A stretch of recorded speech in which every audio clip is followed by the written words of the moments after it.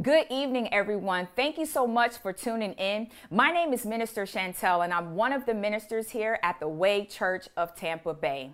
Hey, listen, we are in our third week of our summer series titled A Summer Diet. This is where we'll be examining each fruit of the Spirit. So on tonight, I'm going to examine the fruit of peace.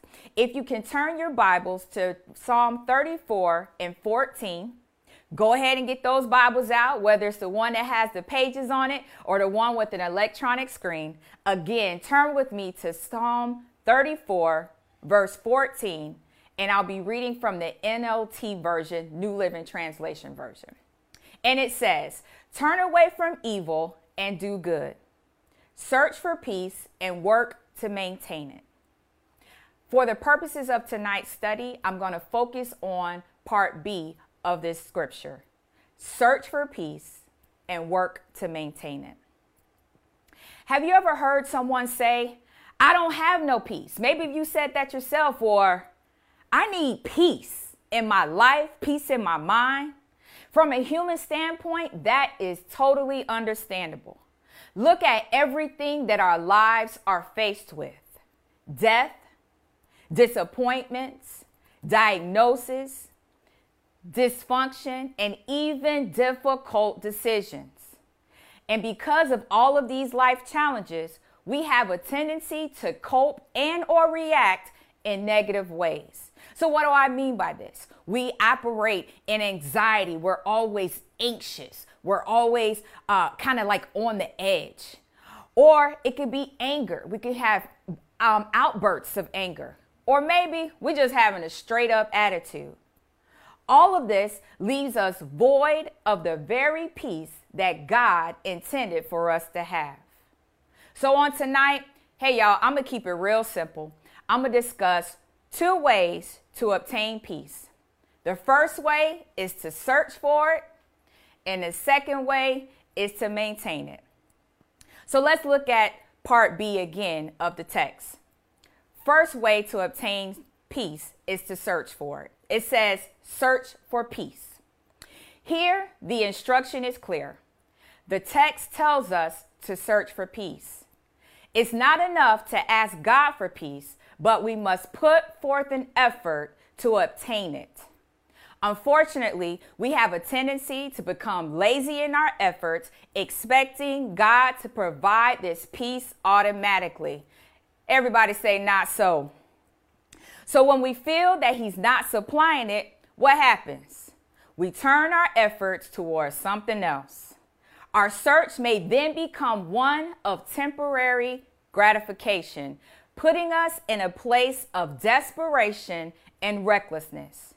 And if we're not careful, just as it says as in Romans 8 and 6, our minds will be governed by the flesh and not the spirit. So instead of believing the Bible, believing what God's word says, we believe our peace comes from a bag. So what do I mean from this? It can be a bag of chips. It can be a bag of cash. We are eating to try to find peace because we don't have it. Or when I say cash, it could be because you're working, you're chasing after the dollar, or you may be at Seminole Hard Rock Casino chasing after money to help give you peace. We believe peace comes from a bottle. It could be a bottle of pills, or it could be a bottle of Patron. If you don't know what I'm talking about, let me go back. It could be Mad Dog 2020. It could be Manischewitz or Natural Ice. At the end of the day, we cannot find peace in a bottle or a bag. And lastly, we may think peace comes from a bed. I'm going to keep it short, y'all. You sleeping with everybody that ain't your wife or ain't your husband. The reality is, peace begins with us intentionally seeking the Father. So what do we need to do? We need to be prayed up. We have to go to our Father in prayer. We have to study his word. It's one thing to just read it, but the other thing is to read it, study it, see what it means, how is it speaking, and meditate on what the word is saying to you. Or through fasting. Maybe this is a time that you need to hear from God. But all of these are key ways of us intentionally seeking our Father. James 4:8 tells us to draw near to God, and guess what? He will draw near to us. Then and only then will we experience a level of peace that surpasses all understanding, as stated in Philippians 4:7. So, hey, real simple. The first way that we're going to maintain peace is what? We got to search for it. Go ahead and put that in the comment box. I told y'all, I'm going to keep this real simple. We have to be intentional about our pursuit and our search for peace. Secondly, let's look at the scripture. It says, work to maintain it. So my second point, somebody say maintain. Put that in the comment box. We must work to maintain our peace. After we search for peace, the Bible instructs us to work to maintain it. So you may be wondering, how do I maintain my peace? Or how do we all maintain our peace? Because I'm not exempt. By setting boundaries to protect it. All right, y'all. Y'all get ready because I might step on some toes here. Stop allowing people and problems to rob you of the very thing that helps keep you grounded. Who or what you allow in our space dictates how much our peace is protected. Therefore, a situation should not guide our peace, but our peace should help us guide us through a situation. Let me say that one more time. A situation should not guide our peace, but peace should help us guide through a situation. So let's look at Jesus, all right? So Jesus was in the boat when Jesus had to calm the storm, right? He's in the boat and he's at peace. Why do I say that? The Bible didn't say, oh, Jesus at peace. He said he was asleep. And how many of y'all know that if you don't have no peace, guess what? You ain't sleeping. So here we have Jesus in the boat. He's at peace. He's asleep. And then he is faced with two things. First, he's faced with people who are the disciples. And then he's faced with a problem, which is the storm. In this moment, he did not allow the disciples or the storm to guide his peace. Instead, what did he do? He allowed the peace. He was peace. The peace that was in him to guide the storm by saying, peace, be still. So what am I saying here?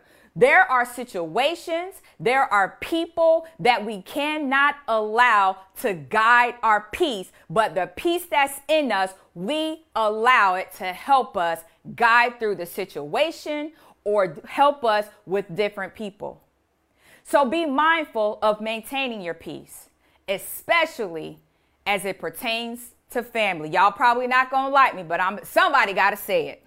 Again, be mindful of maintaining your peace, especially as it pertains to family. Because for some reason, when it comes to our loved ones, we fail to establish boundaries or allow them to simply be crossed.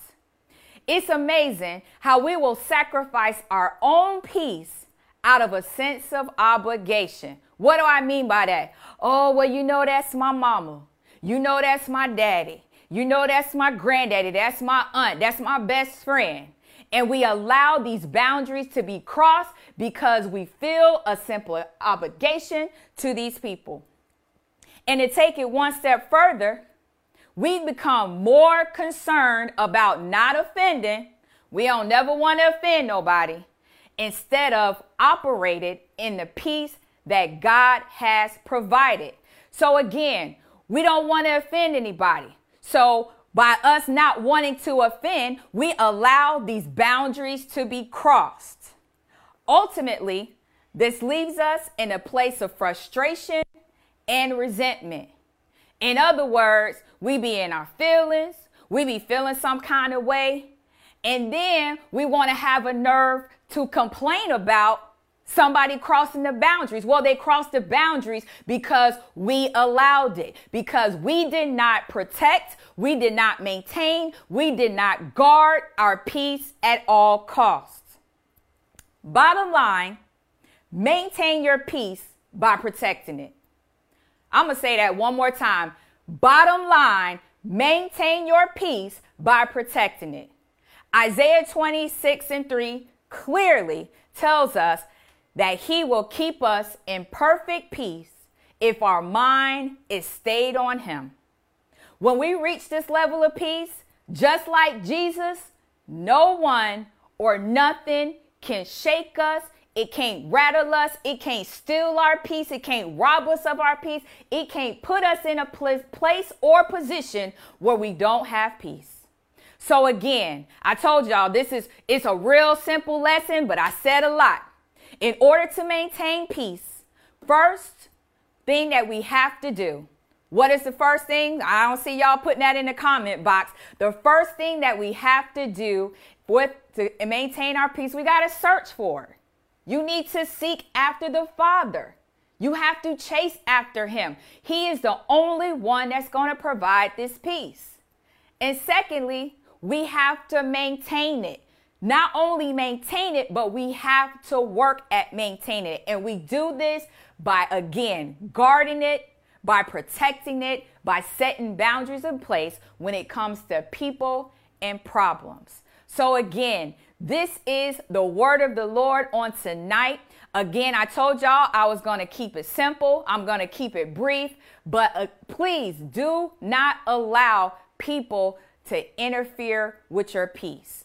Again, if you want peace, if you want to obtain it, if you want to have it, to grab hold of it, if you see people and you see them in crazy situations and you wonder how in the world are they not losing their mind? They are not losing their mind because they searched for peace.